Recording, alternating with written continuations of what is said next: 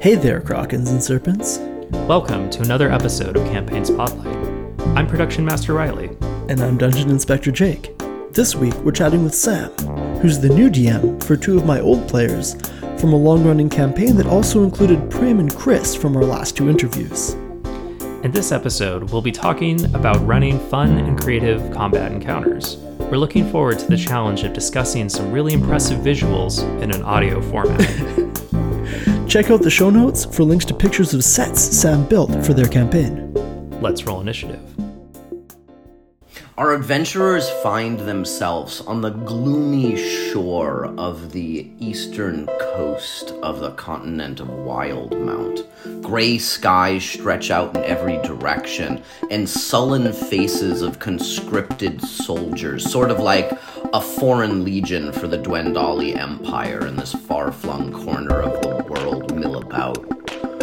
The Dunrock Mountains rise up to the west, craggly and inhospitable, and you have a deep sense of foreboding that the last 5 years of war that all of you have been doing so well to avoid are now going to finally catch up with you.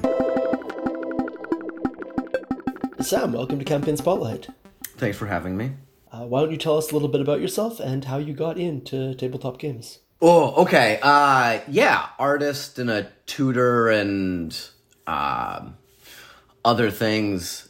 Ended up in California, and the pandemic hit, and a friend of mine who lives in New York that's an actor had been trying to get me into D&D for a while. And was like, "You're really gonna like it?" And I was like, "I don't know if I'm a role-playing game guy." And then over the pandemic was like, "No, let's set up a game. We're going to use Roll20. We'll do it." And got a bunch of other actors. And it was all of the shit that I liked about doing improv and theater and writing and all of that stuff just here. And then on top of that, all of that like part of my brain that just loves complexity and rules and mythology, right? There's just like books of stuff to go through. Also just really liked it. And we played in a campaign for a while that he was DMing, but he was basically like, "I wanted you to play D&D because I think that you'd like DMing and you'd be good at that." So we got, I had another game going here, like an in-person, and then scheduling got to be an issue, and I have another in-person campaign going now that we just did the little intro for. Can you tell us a little bit about this campaign that you've been running? So it's in Wildemount, which is where most of the campaigns I've been in or running have been, because, well, I don't know, once I got invested in the place, there was so many parts of it that I wanted to explore, and not enough time in any one campaign to do all that. And this version of Wildemount is about 5 years after the one that's in the book or on Critical Role, which I'm aware of, but haven't really listened to or watched much. So the war between the Kryn and the Dwendalis has been going for 5 years. And I took Mercer's original, like, sort of Balkan World War I setup that he was using for Wildemount and was like, cool, what does, like, 5 years of a horrifying war like that do to a whole continent? And just spread out the, like, misery, but also the sort of profiteering and smuggling that would go on into the rest of it to build up the world. And the campaign started with our adventurers all being captured and conscripted by the Dwendali army. And then finding a way to satisfy their military compulsion while still making it away with a boat that one of them started with. Yeah, I think it's pretty important to give the characters a boat or an airship or something like that. If that's, it makes the game a lot more fun somehow. There's that thing is sometimes, like, you can spend a bunch of a session just, like, setting up the home base. What's the cool stuff that we have here? And, like, a floating home base is pretty cool. They recently acquired a crew. They took on a bunch of people fleeing a town overcome by a chaos god. Who are already water people, and so now our crew, so in case they need to leave the boat, to go do some land campaigning for a while. The boat can meet them someplace. Oh, that's perfect. In a campaign that I was running during COVID lockdown with some of your current players, they had a carriage and it had cool features, but it was often very hard for them to find out how were they going to bring it with them, how it would come to them, things like that. So having a crew sounds like a good call. I also have you ever have those like NPC characters that you fall in love with, so they sort of go from campaign to campaign with you? And there was an orphaned sea elf named Dilyu, who had been in one campaign that petered out, so I figured that we could start off with him being a stowaway on the boat once they reclaimed it. So they sort of have this, like, young, naive, just like permanent bastion of pity or sympathy in the game to add a little bit of extra pathos. And is that the closest you have to a DMPC? No, there's also, I have my own version of the Traveler that I use a lot, which isn't really like a DMPC because he's a god, demigod. But no, Dilyu is mostly there for, like, if I need to raise the stakes in any scene, we can put Dilyu in danger. And, like, really tug at everybody's heartstrings.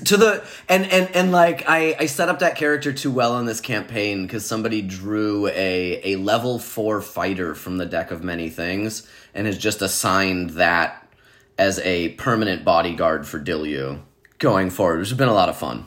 I guess that there's also kind of diminishing returns. You can only put the sympathetic character in danger so many times before the party realizes you're never actually going to kill your favorite character.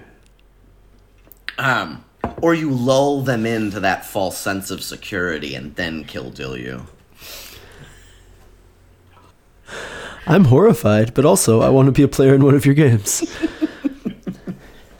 How was it to run... this is a little bit off topic, and I apologize, but I'm always so curious about it. How was it to run Deck of Many Things with your party? One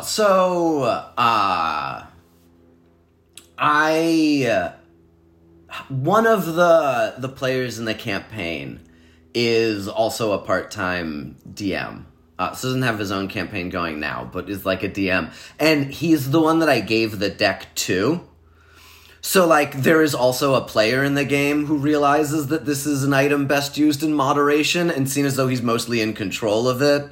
There's, like, a good balance, because there's a part of me that, like... I had a friend, the guy who brought me into DM to begin with, who...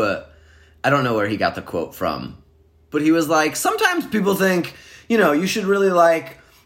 work up to certain items in the game, but also sometimes it's fun to give your level 1 characters just a nuclear weapon and then see what they do. And the Deck of Many Things, I felt like, because it came early. It was like, I think in the first session, I gave them each an item that was way overpowered, just to see what would happen. And so I'm more inclined towards the chaos, and having a player in the game who's a little bit more inclined towards moderation makes a nice balance. Yeah, if you're giving out the Deck of Many Things in the first session, you definitely want players who aren't going to be like, I draw 45 cards, let's see how this goes. Because then your whole party's in Prison Gems, yeah. I think also, like, there was enough of an aura of fear around the item that, like, when we did finally get to drawing from the deck, because it took a bunch of sessions before it showed up, before anybody took any cards, that, like, once we got there, people were going at it with, like, a proper temerity. That's, I think, the optimal balance. And sometimes when you give a powerful item out, it's too powerful. I gave my party the Deck of Many Tarrasques, and they just didn't draw any cards from it because they didn't want to see what would happen. What would happen would be a Tarrasque, for the record. But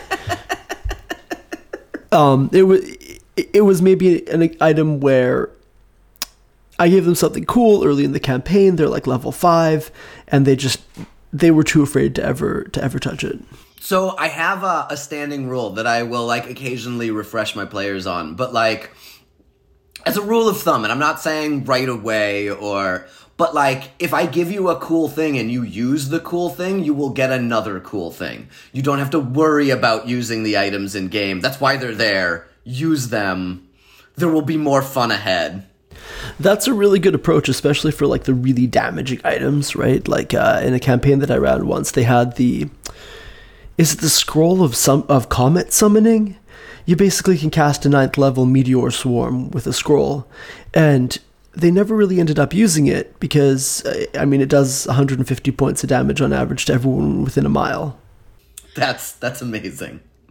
Yeah, you'd really have to, like, get them up on, like, an appropriate cliffside where you could see enough of the country to direct a mile area of effect. There's also, I think, like, there's a lot of items that are good single-use items anyway. So, like, yes, this is overpowered, but it is overpowered once.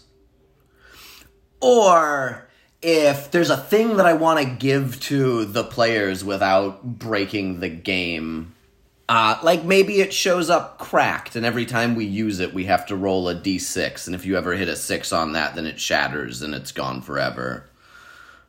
Just to, like, put some limit, like, no, we can have the big outrageous fun over here, and then also if it needs to go away, that's going to happen at some point. One aspect of your campaign that is, I think, really distinctive, and it's wild that this is distinctive when you think of tabletop games fundamentally coming out of, like, World War II era war games, is the grid-based combat, right? A lot of home games, people do theater of the mind or something a little more abstract. You have sets. Yeah. Sorry, I feel like I cut you off. No, I do. No. I have sets, and when I'm not playing D&D, I tutor and I sculpt, and I started sculpting with cardboard and paper. And when I started playing D&D, it was actually, part of it was DMing and trying to figure out what the session's going to look like, and some part of my brain was like, no, I want to look at it.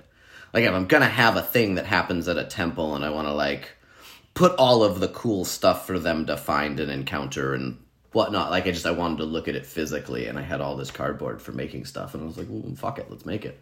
And that started the, like, foray into making sets, and mostly the making them now is less about the combat and more about when I showed that first table, the first set, and they were really into it. I wanted that feeling again.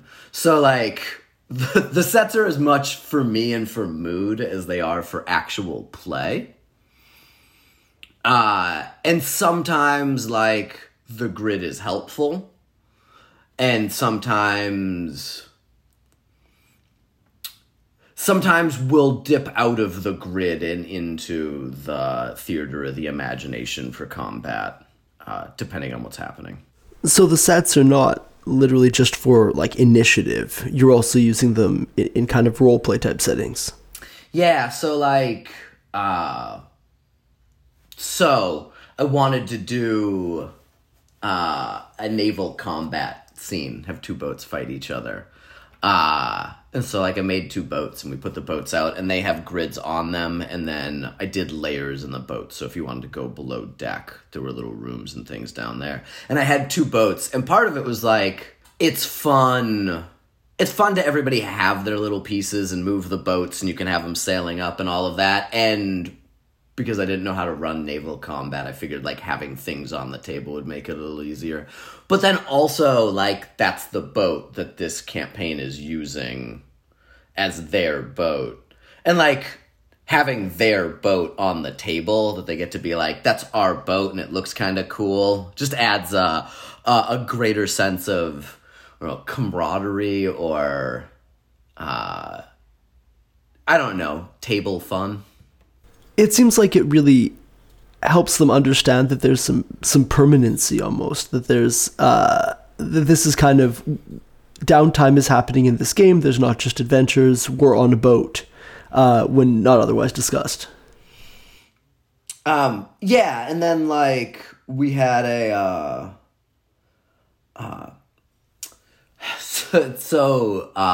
there is a cult committed to trying to bring one of the betrayer gods into this plane. And so we found a desecrated temple of the Luxon that had been turned into a temple to Grumsh. And so, like, when I'm describing, like, oh, you're going up this hill and you see a building in the shadows in the depths of the forest forward, and then, like, I pull out from the below the table this little, like, desecrated temple to Grumsh.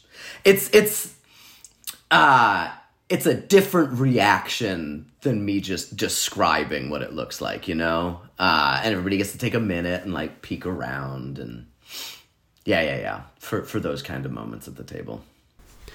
This does sound like it's a ton of preparation for those moments.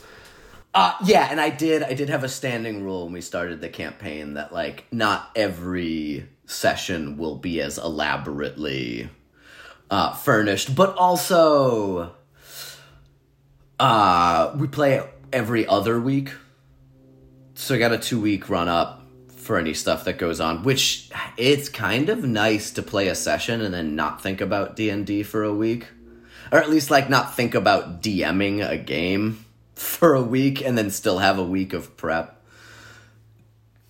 to go in. And then also the players in this campaign, who I adore, they're there for that role play. And there are some times where I know, like, okay, we're probably going to play for, like, 4 or 5 hours, but at least an hour and a half of this is just going to be this scene that these two PCs have to work out, because that's been building up, and, like, they're going to take their time and have some fun with that. Or, like, when we do have the occasional stopover in a tavern, there's part of me that's like, you need to prep some people for them to interact with, and, like, where we might head out from here. But also, like, your players might just want to spend a while being goofy and drinking ale and playing games in the tavern. Like, just 3 hours of role-playing going to the bar. Okay, so I had I wasn't even in this session, but one of my friends was playing in a campaign and somebody died. One of the PCs died, and everybody was devastated. And the whole next session was just a funeral. And there was no dice rolls, nothing. They just, like, role-played that funeral to say goodbye to that PC. And I think one of the players at the table cried, and it was a thing. Which, I have been hoping to have in one of my games. Not exactly that, but, like, that thing at some point. But I think you need to earn that. That has to come after your players are fully emotionally invested. Right, you can't in episode 3 have the Lich pop out, cast power word, kill, and step through a portal just to give them some pathos. Yeah, exactly. I guess, on average, how often are the players encountering a ruined temple or going to a new tavern? What is the frequency of giving them a new set piece to explore? Usually once a session, but, like, so you've run campaigns. There's that fun thing when you've set up a little, like, moment of combat or a thing, and in your head you're like, well, maybe an hour. And then you're like, oh no, that was like 5 hours of combat that everybody was really into. Which was like, there was a giant worm, I think it's called the Eater of Worlds, that I had as, like, this monster show up from that desecrated temple.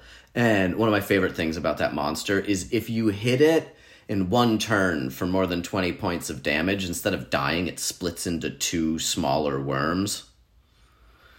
And it keeps on doing it until it's low enough. And so, like, I was like, I have this big monster, but there's 5 of them. And it'll be a fun combat, but not a super long combat. And then it did draw out, and not in a tedious way either, in, like, a fun winding way. But it took almost 2 sessions for that combat, which was not a thing that I was planning. I know that feeling. As we're taping this, tomorrow is the 3rd session of what was planned to be a one-shot with my friends, because combat is taking a long time. They're all high level, and they all have a lot of spells and abilities, so 1 round of initiative is an hour. These monsters you're describing, you know, the worm that splits splits every time it takes 20 damage and so on. This has me thinking, do you have minis for these? Like, when the players are interacting in a physical set, what do the NPCs look like? For that matter, do the players have minis? If and when I have the like time and no other projects that I want to do, then I will get to whittling minis for the players out of wood. Whittling! Like theirs. But for right now, we have like tokens that can go on the board. And then for the first session that we had, I think that was like the most elaborate thing that I had. There was a whole hill with a ravine leading up to a ruined temple that had a basement. Like it like opened up, so there was a basement down below. And that one came with, there was a rock that I made out of cardboard, and like simple. And then a simple frost giant that I made out of cardboard. So like those were on the board, but they were more like, I have wire and some cardboard, and this will look kind of cool. We can do this. Most of the time, the NPCs are, especially in combat, theater of the mind with maybe like a token down so everybody knows where they are. The last session that we played, one of the characters, one of the PCs in this campaign, has some sorcery. They're multi-classing, and the sorcerer part of them came from their mother being attacked by a green dragon while pregnant, and she died from it.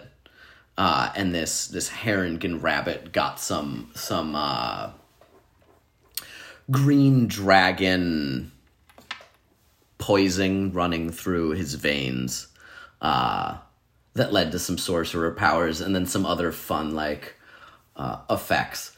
And so, this last stop in the campaign, we met that green dragon, and I built a giant green dragon for the thing. Because it was like, it's the first time we've had a dragon in the campaign. It's the first time I've put a dragon into a Dungeons & Dragons campaign. And I was like, if you're going to do a dragon, do a dragon. So how big was this dragon you built? Well, I think it was about 3 feet, end to end. Yeah, it was about 3 feet long, and then the wingspan was about 2 feet wide. The only thing that so my original idea, and I didn't, because I didn't have the time to figure out the engineering, but I wanted to do it like a pop-up book, where I would have like a temple that you couldn't tell was going to fold open, and then fold it out and have the like dragon erupt out of it, because it would have been a really fun reveal to do at the table. But I couldn't work out the mechanics in a timely fashion, so we just made one out of cardboard. But it was fun to bring the dragon out, and also like that was a. It was a balance to what ended up being a pretty emotionally devastating session, because nobody was at a level to really defeat the dragon. And the dragon was kind of there to let them know that there is a bigger enemy awaiting them further down the line. So like having the fun of, you got the model, counterbalance the near TPK that happened meeting the dragon. Right, and they'll be seeing that dragon again. Yeah. That's the other. If I'm going to like make an NPC, it's probably because that NPC is coming back.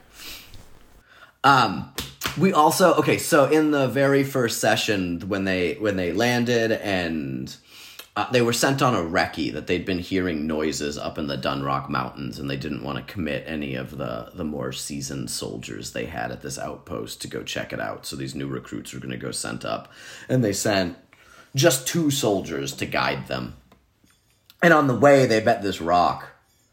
And it wasn't a scripted death, but the rock killed one of the soldiers, Myrtle. There's Myrtle and Philip, and the players had assumed that Myrtle and Philip were together, which was not backstory that I had written. But once they got going with it, I was like, no, this is kind of compelling. We're here. And then Myrtle died. And Philip ended up not going back to camp. He ran away. And so between sessions, I have been tracking Philip's exploits since then. And And so, like, the last time they rolled into a tavern, there was a bard who was there and told us the first of the adventures of brave Sir Philip and what he's done since they left him in session 1. And so I've been trying to, like, keep track of where he's made it in the continent and his further exploits. And I have a little character sheet for Philip that is slowly leveling up. So when we do meet Philip again, there'll be, like, a good long backstory for them with that. I guess we need to wait to air this episode until after the Philip reveal. So they know that Philip is out there and doing stuff. So this shouldn't be a spoiler for them. We'll tag this episode with a spoiler warning for like these 4 people exactly, and no one else. My friend was saying that on Reddit, one of the DM subreddits, when people post, they will, like, say the name of their party, like, don't read any further, and then ask their questions. I mean, you got to, because I'm assuming you're going to compel all your players to listen to this podcast. And then they hear it, and they're like, oh, shoot, the Green Dragon's coming back. Now we know. Yeah, although, like, I feel like we, the ending line when the dragon had almost killed the whole party was he leaned into the Harengen whose mother he killed and just said, I can do this whenever I want, and flew off. So they should know that he's going to come back. Yeah, it was like a good villain line that I workshopped with some friends before I brought it to the table. It's like, what's the most devastating thing we can say at the end of this? This sounds like such fun, creative combat that kind of gets away from the whole 3 giant rats run in, roll initiative. So I think combat is the place where I think I struggle the most, which probably means it's the place I'm doing the best at, because it's where I'm spending a lot of time working on, like, I think we've all been in a campaign at some point where you're having a combat and you have, like, lost what happened in the last 6 people's turns because it's been going on for forever. And to try to, like, keep combat moving, keep conditions changing, and then, like, try to remember as much of the things that my players were excited about so that they have opportunities in the combat to do that fun thing that they built in for their character at the last level up. Right, like, if you've got this spell that you were super excited to tell me about you were taking when you got level 5, then, like, hopefully at some point in this combat I gave you, you'll get to do the fun spell. Oh, absolutely. And with non-combat spells, they'll find an excuse to use Skywrite. You don't have to tell them, oh, hey, this might be a good time to use Skywrite. They'll use it nonstop. But for, like, combat stuff, it has to be that specific moment that you've engineered for them to use it. And this is, like, a slightly different topic, too. But we were talking about the fun of putting items in the game. And, all right, so the guy who brought me in and DM'd the first campaign I was in, his, like, DM forefather who brought him into the first campaign at some point introduced the alchemical jug and was just like, here it is. And that has been one of my favorite items since then. And it's because when you're going down the list, it's all like, oh, water, poison, acid. These are great. And then you just get to 2 gallons of mayonnaise. And everybody stops. And you can see every player being like, oh, what situation could we use 2 gallons of mayonnaise? And I think it's a question I always want my players to be having in their head is, when is 2 gallons of mayonnaise going to make this session more fun? I really like that way of thinking, and I'm assuming in your deck of many things, like half the cards were just mayonnaise. Yeah. Just like you are mayonnaise. You have mayonnaise. Mayonnaise will visit you when you least expect it. The deck of many mayonnaise. I guess I'm curious because you said that combat is something that you've really been working on and putting a lot of effort into. Do you find yourself erring on the side of kind of crunchy technical combat, especially with these sets where you can think about things like line of sight and really get AoEs? How crunchy, how technical does your combat tend to be? I think that, like, for me, all of the rule sets, all of that is for balance in the game. And so, like, I crunch as hard as I think I need to make sure that, like, the game has the level of balance that makes sure we're all having fun. And then when those rules get in the way of the emotion of the story that we're telling, then I tend to, like, eschew them a little bit. But like I think that's so in the first set that I built, it has this like long hill that you have to go up, and at the top of the hill, what they found out was that there was a bunch of gnomes from Hupperduke who had essentially like the D&D version of a Gatling gun. So the run up the hill had like a machine gun shooting down at them. But I built into the set like areas of cover so they could run between things and there was stuff there. So for that one, like, we use the sets and the rules a lot, right? And here's the area of effect and how much cover you have and that kind of stuff. Because I had built it into the set to make it more fun. But then like, I'm trying to think of... There was a really good moment in one of the boat combats that we had where one of the players suggested something so left field. And it was one of those where, like, well, I could interpret that rule as you can't do this, or I could interpret this rule as, no, that's exactly how that works. And, like, more fun and satisfying to, like, let this player try out this super clever thing that they came up with. Not on the boat. There was... So in the desecrated temple, a portal was opened, and one of the generals of the army of Grunch came marching out. And one of our players had gotten sovereign glue. And while this, like, super high-powered OP character was assembling his army and giving a speech, he glued his feet to the ground. And I was like, there's a minute time for the glue to set.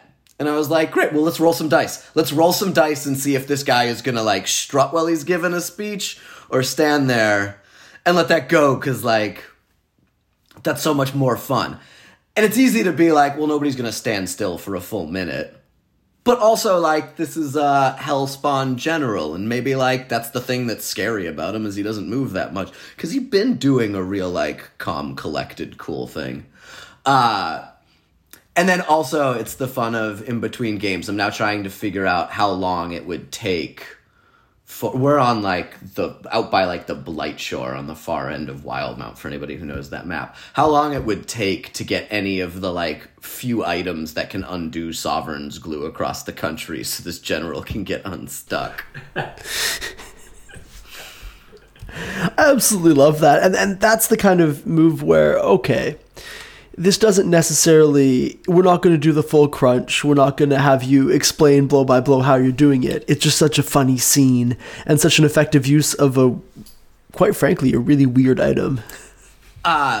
So Marquise, who you know, his character had gotten an immovable rod. And in the Eater of Worlds fight, had gotten swallowed by the worm. And was like, what happens if I just, like, put the immovable rod up inside the worm? And it was like, oh, no, that's... And we all had a moment. You could see the whole table just kind of went like... And we were all picturing it, and then it was like, oh, yeah, no, that's such a clever thing to... Because the worm had been thrashing around. It's not likely to stop. Yeah. And so the worm tore itself apart from the inside, and that was like... A real good moment of improvised damage amount and everything else that was, like, super fun to have in the game. I absolutely love that. I think it would be pretty hard to make an immovable rod prop for one of your sets. Yeah. It just hovers in midair. You're like, yeah, I made this out of cardboard and wire. Although it would be fun to, like, get a little magnet set up to get the thing to float in the air. Right? Yeah, that would be so cool. I think that would be, magnets above and below it. There's and it's it's far too expensive to do for like one session of a D&D campaign. But there's a company that makes, if you send them a thing that is metal or has metal in it, they will custom build a magnet pad to levitate that thing. And like, depending on how much you're willing to spend, I think they can do like up to 800 pounds of having something. It was like really crazy what they can do. Those are like, I imagine, for industrial purposes, because the price was also incredible. But there's a little bit of me that ever since I found out there's people that do that has been thinking like, what can I float? What can I make and just have float? Like a real-life Tensor's floating disc. Yeah. They cast it and you just like haul it out of the closet. Yeah, exactly. This is that first set that I made. Oh, what? Oh, God, that's amazing. And then this opens up. Oh! And A there's full reveal. That's so cool.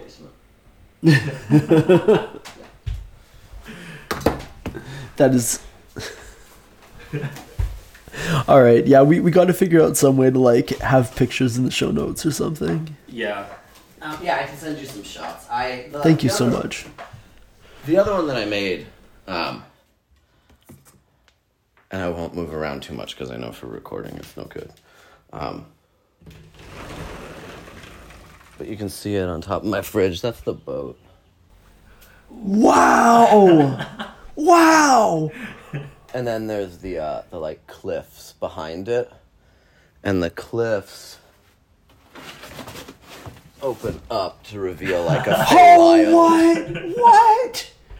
Oh, like little mushrooms? Yeah. So in the in-story, this might be a spoiler for any of my people listening. So like, okay, I promise we'll put a spoiler warning. Yeah. Well, no, they know a lot of this. So the traveler, my traveler, is a demigod trying to ascend to godhood. As one does. And has a plan for it. But part of the consequences of 5 years of magical war on the continent is that the divisions between the planes are starting to loosen. So that's like the Feywild plane spilling into this plane hidden down there in the cliffs. And so the traveler met them there and was like, here's the thing that I need your help with, is that there's a general weakening between the planes, and there's some less friendly gods that might try to creep through and create another calamity. But also there are weapons hidden throughout the land that could help a party of adventurers such as you keep a god like that at bay. Because it's nice to have story points laid out already. Yeah, so he met them in the Feywild, and then also, like, everything about the Fey is fun. Oh, absolutely. Can you tell us... go for it. Sorry. No, you go. Oh, okay, yeah. Can you tell us a bit about how you build these sets? They look fucking phenomenal. And you said they're made out of cardboard and wire? So these ones are all cardboard.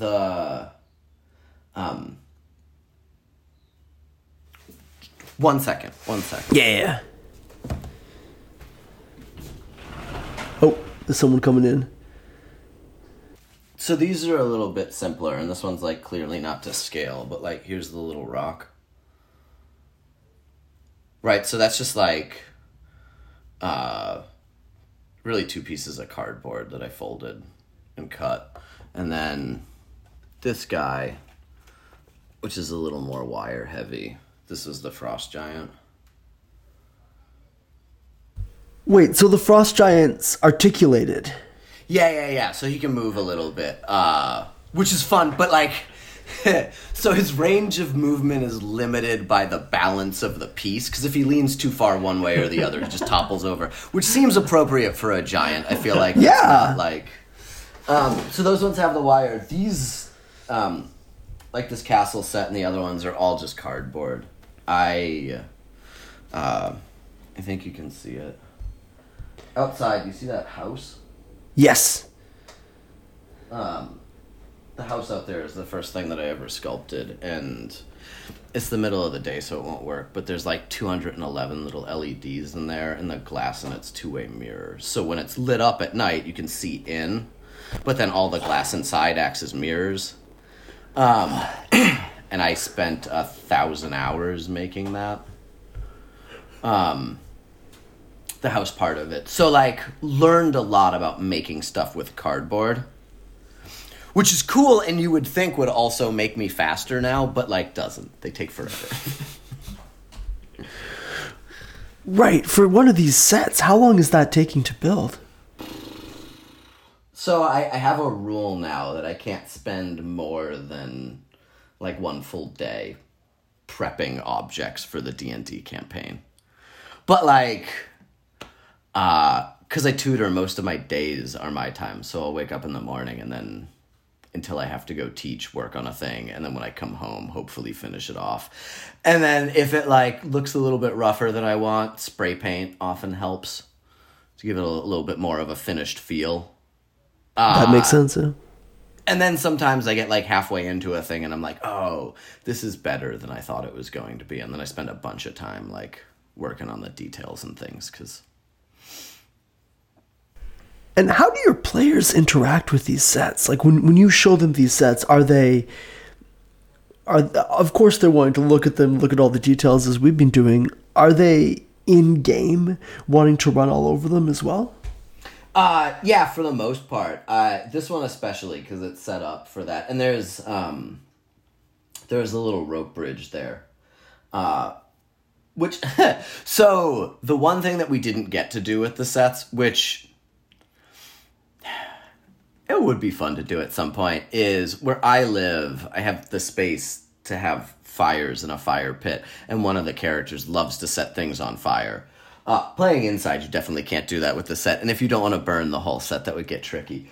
But it has been fun every time we've been in a thing. I think every combat we've had, this player has set things on fire. And it is fun having the physical thing here, and I can be like, well, all of this is on fire now. Right, and then, like, we do a round, and it's like, well, now all of this is on fire. That player recently burnt the boat that they all share. And then spent a while repairing the boat. Do you make them roleplay the repair? So like, the table that we play at is... queer, gay, for the most part. And it is a nice table to have for many reasons.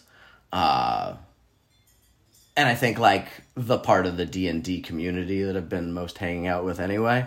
And so when they took on the crew,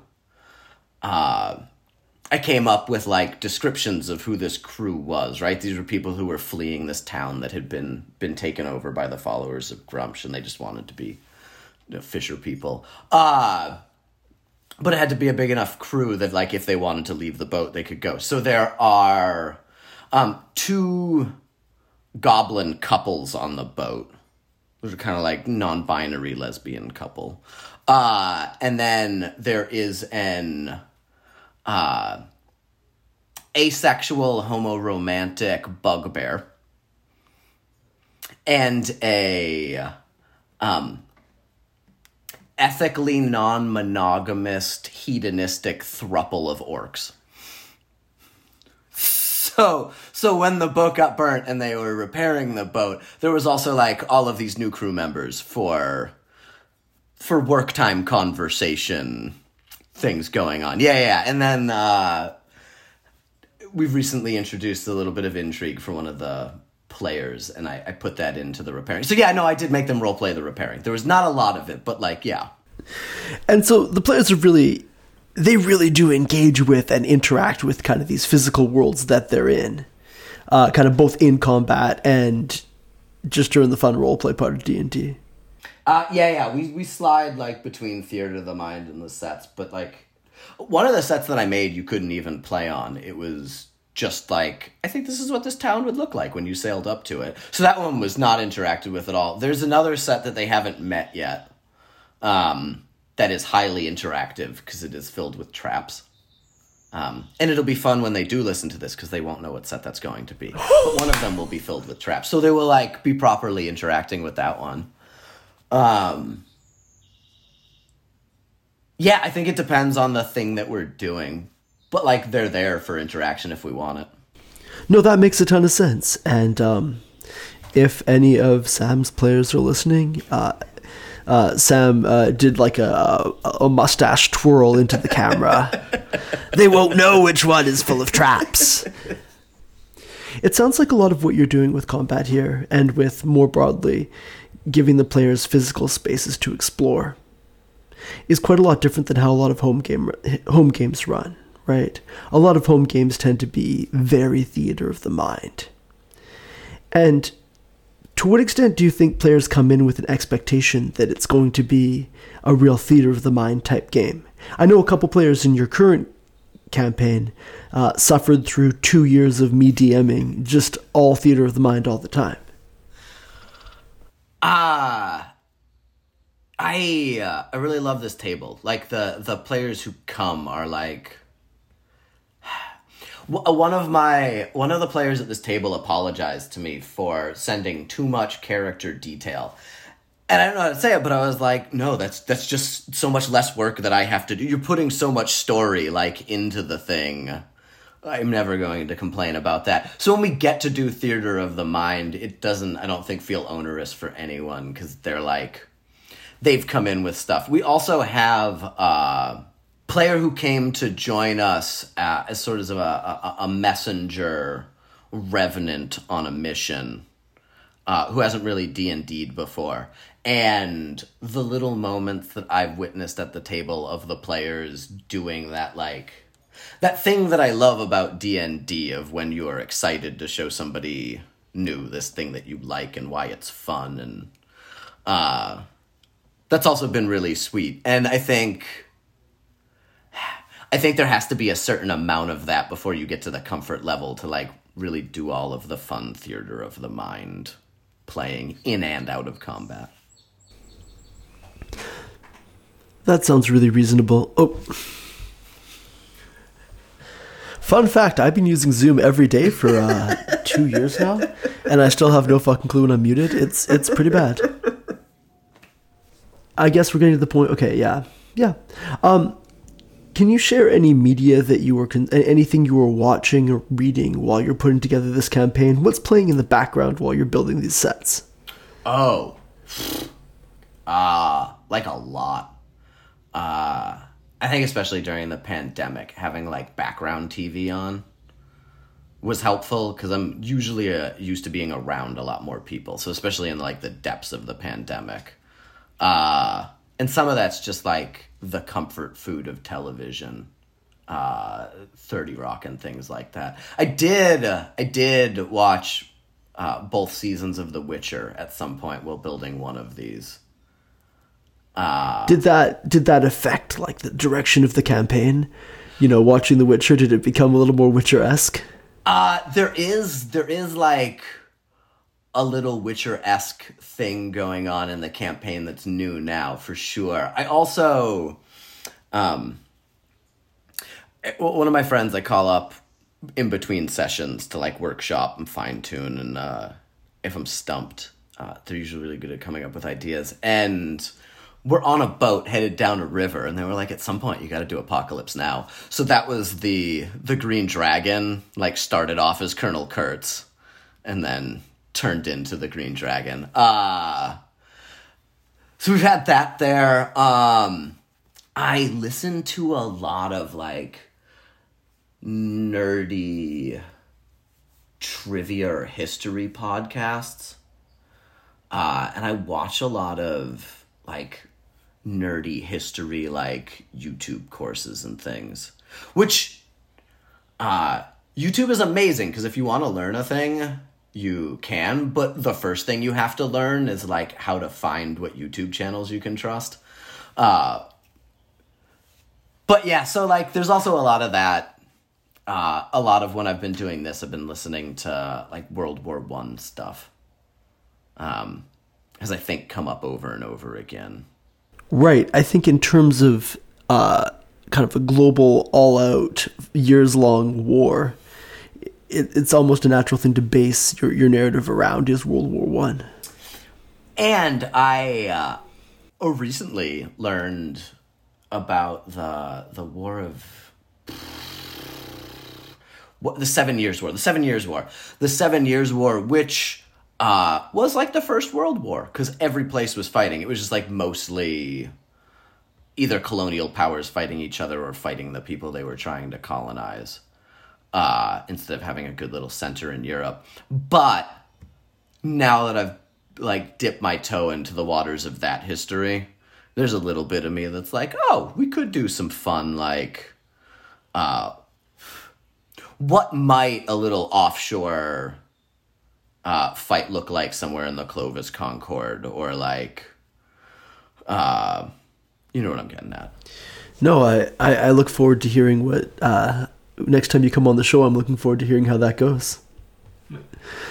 Do you have any resources that you'd suggest to people? I mean, are there any YouTube channels that people should be tracking down their history on? Oh, there is John Green has like the author has a YouTube channel where he does a bunch of different history ones. And for the most part, I really like them. I think it's the problem with doing history is like some of his videos that are 6 years old, you watch and you're like, this is great. And also like, you should do an update. Which sucks because that's not that long. But like, I really like their Crash Course. Crash Course is the name of it. I also like his brother who does the science ones. And has SciShow with PBS, which is not so much history related, but fun for creatures. Yeah. Are your creatures mostly coming from the Monster Manual, or what is your source for those? So like bunch of Monster Manual, but also I think a lot of the, like clearly I'm using Mercer's Wildemount, and like the DM Guide is a really good book. It is really useful, and I use it a lot. But, like, I love the homebrew community, and I love getting online and finding, like, the ridiculous, wonderful things that people... It's also the part of the reason why I was slow to come to D&D is because the image that I had of the like, community of D&D was... different than what I found the actual community of D&D to be. That, like, very, like, warm, diverse, welcoming group of people who enjoy nerding out on some made-up shit. And it's real fun to get into, like, somebody who spent, you can tell, like, hours and hours and hours crafting this ridiculous monster that's going to be super fun to play with. And it sounds like now you are the person spending hours and hours crafting this ridiculous monster. I did like, I think like the thing that every DM does, where like you start a world build, you come up with like your little thing. We'll see if that actually goes anywhere. But yeah, it is fun. It's like the sense of satisfaction I got from all of the like rigorous effort I put into school for so long that just evaporates at some point. Like D&D fills that void. Oh, there's all these books that you get to read, and then you learn about all of these things, and it is also why like it's a dope collaborative game, because for all of the bizarre shit I can keep in my head, like I'm no rules lawyer, and having a rules lawyer at the table is sometimes super helpful. There's a appropriate personality to go with that. Right, but when there's somebody at the table who can pleasantly be like, oh, how far does that go? And be like, oh, yeah, we should double check this, like, is, I think, like, a good utility man for a DM to have. Absolutely, especially when you have, you know, a three-dimensional representation of where they are that's kind of keeping you honest. If that dragon is 60 feet away, they can see that it's 60 feet away. Yeah. Which, like, the only problem now with the sets is I keep on looking, being like, I need a bigger table. So next time your players come over, you'll unveil that you've built a new table. Yeah. Do you have any other resources? I'm actually really interested in whether you have any resources around sculpting, around kind of building physical representations for your players to explore. So I'm going to be honest, when I started doing the paper sculpting thing, it was all, like, exclusively trial and error. Does this work? Does this look like the thing that it's supposed to look like? And if it doesn't, then you just crumple it up because it's cardboard I rescued from the recycling anyway, you know, like, and the glue's not that expensive. If you want to make sets, there's the pH neutral bookbinding glue is the glue that you want to use for your cardboard construction. It dries pretty quickly and lasts forever. And is real useful. And sometimes if you put enough on, it can have some structural integrity. I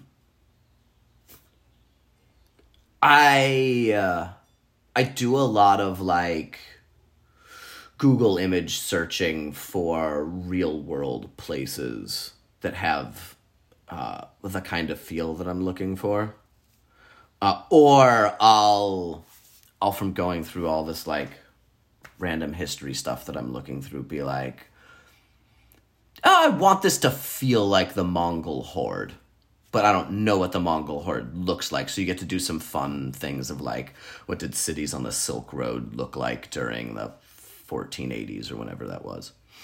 And then steal what I can, and then lament the stuff that's architecturally a little too intricate for me to pull off in a reasonable time frame. Too intricate for now. Yeah. Cool. Oh, go for it. No, that's all. I just got my first, like, block of carving stone, which is the new thing that I'm gonna do. And I don't know how much of that'll, like, bleed over into the D&D, but that could be fun miniatures. That would be incredible. Yeah. Miniatures carved out of stone? That'd be, like, a real fun, like, if I was going to start a new campaign, like, welcome to the campaign, here's a piece. Or, like, a fun, like, end of campaign, thanks for playing, here's a little figurine you can take with you. Oh my gosh, that would be absolutely incredible. I was thinking you meant it was, like, for the final boss of the campaign. I guess, yeah, it really depends on who the final boss is. But in my head, like, if I'm going big, cardboard. Easier to get bigger for cheaper that way. That makes a lot of sense. Cool. Thank you so much for taking the time. It's been an absolute pleasure. Thanks for having me on. It was really fun. Thanks, Sam, for taking the time to chat with us about your campaign. I've been Jake behind the mic. And I'm Production Master Riley. And the ghost that appears in my dreams has my face, but aged and harrowed. Join us next week when we chat about the Venerable Minis wargame, Warhammer 40k. For more on the show, including links to all our social media, visit filterfrequencies.com/campaign spotlight.